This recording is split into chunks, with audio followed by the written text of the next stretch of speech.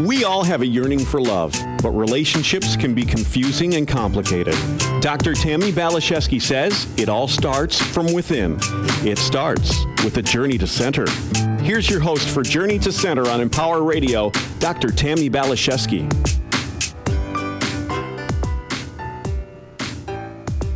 Hello, you sweet souls and my good friends. Okay, let's face it. A life filled with clutter isn't much fun. And I'm not just talking about physical clutter. I'm talking about old beliefs that aren't working for us, unpleasant emotions that don't serve us, and our relationships. Yes, they too can be messy, complex, and filled with challenges and chaos, dueling intentions, resentment, and more. But there are things we can do, comprehensive actions we can take to bring greater clarity into our relationships with others and a more balanced life. Yes, that is part of the reason I love doing this show. I get to have conversations with experts that share their wisdom, tips, tools, and expertise to help empower you and me live happier, more satisfying, and more purpose-filled lives. So here's a quote from my wise and wonderful guest today that makes taking these first steps toward a clear path and a happy, healthy life more fun. The decision to seek clarity in itself is an action that will bring forward motion and excitement to the process of getting clear. As I read this, I take a deep breath, and I bet you do as well. We're so fortunate to be spending time here today with Corbie Mitleid. Corbie has been a host here on Empower Radio and is an intuitive consultant, teacher, medium, past life expert, and the author of a book, Clean Out Your Life Closet. Take charge of your life and love your journey. The path to getting to this place of being a living example of a purpose-filled, joy-filled, happy, healthy life and an international teacher of conscious principles was not easy. Corbie experienced 2 marriages which didn't last. It was on that constant search for the partner who understood. She also journeyed through a series of spiritual paths and a succession of jobs, moving up and down the East Coast for years, from Cambridge, Massachusetts, to Atlanta, to Albany, New York. Corbie also survived breast cancer, not once, but 3 times. For a period of time, it seemed life became a roller coaster with no brakes. But through all of this, she learned the value of the examined life, meeting challenges, learning life lessons, and always asking questions. She is a courageous seeker who exemplifies and embodies tenacity, strength, courage, and a healthy dose of humor. So, Corbie, thank you for being here today on Journey to Center. Oh, I'm delighted. It's always good to be back with my Empower Radio peeps. I appreciate being invited back. Yes, it is such an honor to have this conversation with you. I was so happy to hear that you had written a book. And when I read this book, I was really, really impressed. Very comprehensive, very interactive, very inspirational, not just because of you and your story and your wisdom, but because it really engages the reader. And for me, it made me want to get creative, which is always how I like to get my juices flowing. So I think you did a masterful job with this manuscript. Thank you. So one of the things that I found super interesting when I was reading your reviews is that this book can really help us let go of that which impedes our spiritual advancement and guide us on a path to internal joy and peace. And those are my personal greatest intentions. They're what works. They're what need to work. If I can riff on the idea of intention, when I try to explain it to people, intention is like the shaft of an arrow. The arrowhead, that's our focus. The fletching, the feathers at the end, that's the divine guidance. And you can have all the focus and divine guidance in the world, but unless you have that intention holding it together, it goes nowhere. Intention is everything. I've been playing with that a lot more lately. It used to be ambition was the gas in my gas tank, and I found it wasn't that effective. I found myself tired. No. Like my wheels are spinning, but I'm not going anywhere. Mm-hmm. Intention is not push, it's be. Big difference. Nice. Feels a lot better. I feel like the wind is at my back when I'm living from intention. So I love that you talk about that and you teach that, and that you are the living example of that. So Something I really want to get into with you, Corbie, is relationships and how we can have clutter in our relationships and chaos in our relationships and not know what to do, not know how to start to clean things up and come into balance. So I'm really interested in knowing your perspective, how we can start to clear and clean things up so we can have more joy in our connections with spirit, ourselves, and with others. One of the things I remind people is relationship refers not only to a romantic bond. You've got a relationship with every living creature on the planet. Your husband, your mailman, your fur person, your tax accountant, the stranger behind you at Starbucks. So when I talk about getting clear in your relationships, I ask people to think of relationships as a garden. You've got to learn how to keep the flowers growing and the weeds from taking over. And that's part of the 8 keys I give for making relationships last, because they work. Whether it's romantic or something fleeting when you're with somebody on a bus. And the first thing you need to do is talk. You can't expect anyone, not even me, your psychic, to know what you want or what's bothering you if you never tell them. How many times do we see the jokes when the husband walks in? How's your day, honey? Fine. Now it's not fine. And he knows it's not fine. And he realizes, I'm walking into a minefield. Oh, lovely. But if you tell someone what's bugging you before the situation escalates, then you have some place to go with it. You get more understanding in less time with fewer bumps and bruises. Mm-hmm. Number 2, make it about the challenge, not personal sniping. That's so important. Let's say your partner is hogging all the closet space. For you to sit down and say, look, my clothes are ending up on the floor, or I have to keep them downstairs in the cellar area. Can we work this out? That's going to get you a lot farther than, God, you're such a closet pig. What am I supposed to do? Hello? That was the first salvo in a large war. So when the talk is about the challenge and not the person, guards don't go up.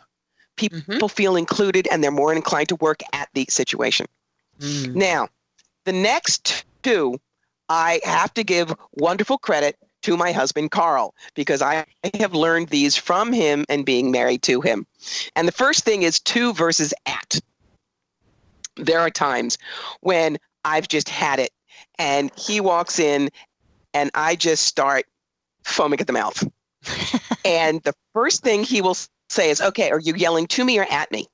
Because if I'm yelling to him, it's just, will you please listen? I have to get this out. If I'm yelling at him, he'd better get involved because somehow he or his actions are the cause of the volcanic eruption. So right there, if it's just he needs to let me yell to him, not a problem. Then there's fix versus listen. Man, husbands are fixers. That's something that I have always learned. And so when I'm talking out loud and I'm trying to figure out a situation, for years, Carl would say, well, what about doing this? And I'd have to answer that. Then I'd go back to what I was trying to think about. Well, you should try this. To the point where he kept railing me so much, I'd lose my train of thought. I'd get mad at him. We'd have a fight we didn't need. So now, when I need to talk out loud, Carl will then look at me, and once he knows it's to, not at, he'll say, all right, do you want me to try to fix this, or you want me just to listen? And if I look at him and say, just listen, he puts on the spiritual duct tape and just sits there and holds space, and I figure out my life. But if I say to him, I really would like your input, please try to fix, he's in party mode. But that way, he knows there are times he can fix and times not to. So I don't always get mad at him, so the fixing never happens even when I need it. We make clear to each other what we need. So those are the first. Oh, that's very helpful. Very helpful. Yes. Another thing. Yes. The 60-60. Everybody talks about 50-50 relationships, but 60-60 is how it needs to go. Each partner goes a little bit more than halfway, and that extra 10% overlap locks it for the tough times. Carl and I had only been married a year and a half before I got my third cancer diagnosis. But we had already been working on the 60-60. So for the next 6 months, while we both adjusted to how very different my life was going to be with the surgery and the hormonal chemotherapy and all of that, he never said, I'm tired of this. He realized that I was dipping into that extra 10% well. Several years later, it looked like he got pancreatic cancer. I just flipped. I was the one that was always there, listened to his fears, all of that. Luckily, it turned out he did not. It was a benign thing. But those are the situations. There will be times when you can't have a balanced life. That's how life works. But if both of you have put extra into that love savings account, you can make it through even the tough times, and nobody feels like, I don't get anything out of this. But on the other hand, the next step is you first, then the relationship. Because if you fail to take care of yourself first, you have nothing to give to anybody else. So true. So you've got to not work 7 days a week. You've got to make boundaries. You've got to make sure that you can say no. In fact, one of the things I tell people is no is a fabulous idea. Because that makes more sense than just saying no. It really is. When you say no to something you truly don't want to do, you say yes to yourself.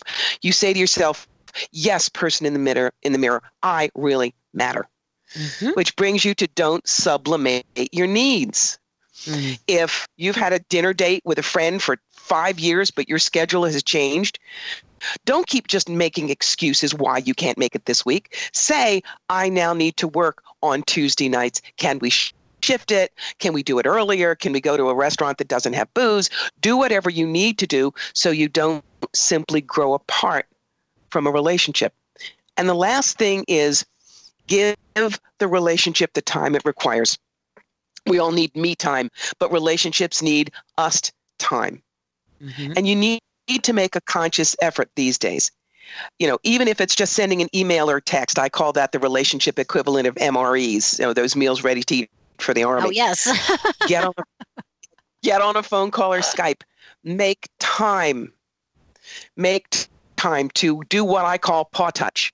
Sometimes a paw touch is a 10-minute phone call. Hi, I miss you. We each have major stuff today, but I wanted just to touch base. How you doing? Because that will keep a relationship alive even when you're both crazed and you don't have as much time for each other as you want. You know that's only temporary and there will be time again soon. Those are my 8 tips. Those are very sweet, very helpful. I'm going to do some paw touching today. I haven't talked to some people that really matter to me. And so, yes, I need to make that a priority for sure. So I appreciate that. That's very helpful. So another relationship that I really want to get into that I need to do more than paw touching with if I want my life to work is my relationship with spirit. What are your thoughts about that? That was an interesting chapter to write because people ask me about clarity of spirit all the time, but it's a difficult idea to grasp. So believe it or not, one of the people that I went to, yes, I'm a psychic, but one of my dear old friends is a Jesuit priest. And I called him, I talked with him and I said, so what does spirit mean to him? And for him, he said that it was paying attention to the way the divine manifested in the world, to submit to the utter mysteriousness of it all. He felt the better that he could intuit the motions of the divine that way. For it doesn't really have a right or wrong with spirit. You simply need to make time. You know, part of the definition of clarity of spirit is an oxymoron.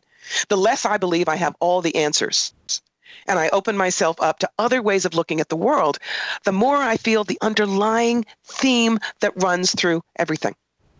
So when people have trouble with clarity, when they feel fogged in, I tell them, try a God's eye view. And if people are listening, they can try it with us. Close your eyes and imagine that you are 100-foot tall deity standing on top of a cliff. You look down upon a village. You watch it for a long time. You can see the births and the deaths, the marriages and the divorces, the alliances and the squabbles. But as you observe, because you're not in the midst of everything, you merely notice the patterns and you can stay objective. Mm-hmm. So that's the way you can find spirit, is step back, compassionate objectivity, compassionate with simply looking at self-sabotage and what we need to get clear. Mm. Another way I'd like to explain that is head space versus heart space. Yes. Our head is logic, cause and effect, tab A and a slot B. We have to have answers. But heart space is where spirit lies, where we just get quiet and we listen to what's inside, which may not be logical, but can be incredibly truthful. Because the divine doesn't follow man-made rule books. It doesn't say yes to Vijay and no to Maria and not yet to Ahmed because of how they view the one. Mm. That's very, very helpful. That's very nice. So I love so much of what you're saying. I talk about like watching our life from the perspective of sitting in a theater. I'm in a big fluffy purple chair, just observing it with my higher self or spirit sitting next to me, maybe my guardian angels, and able to have that conversation about what's going on the flat screen there without being so imbued in it, so tangled up in it. And it can sometimes give me compassionate objectivity. I love that.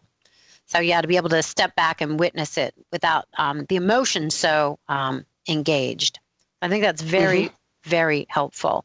And it's okay not to know. It's okay to be in the mystery. I think that's really part of the point here. We always want to know, but when you don't know and you admit you don't know and you're okay with not knowing, that pops you right back into Martian think. I love that. I know my life has gotten so much sweeter and easier since I've been okay with being wrong and not knowing.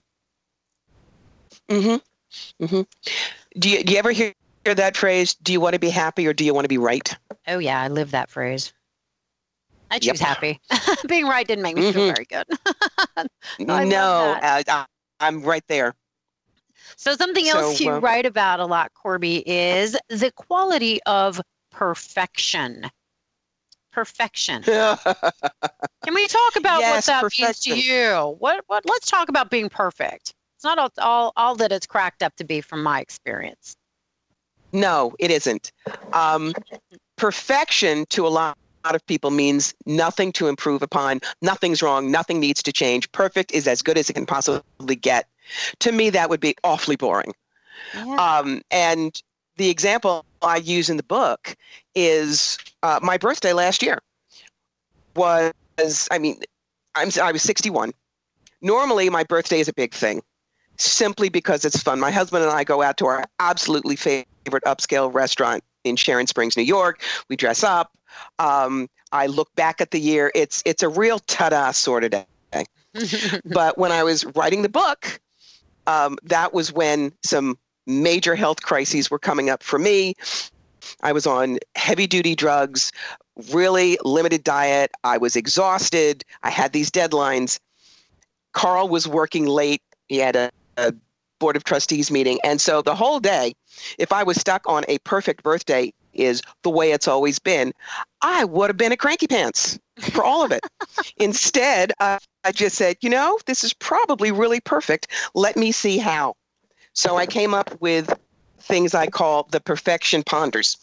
The first thing is perfection can be flexible. It was perfect for my 60th birthday for the big dinner. It was perfect on my 61st to be at home recovering and taking care of my health.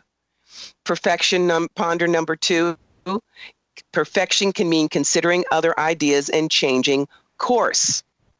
Again, looking at the situation, accepting it was different, finding reasons to be completely okay with that.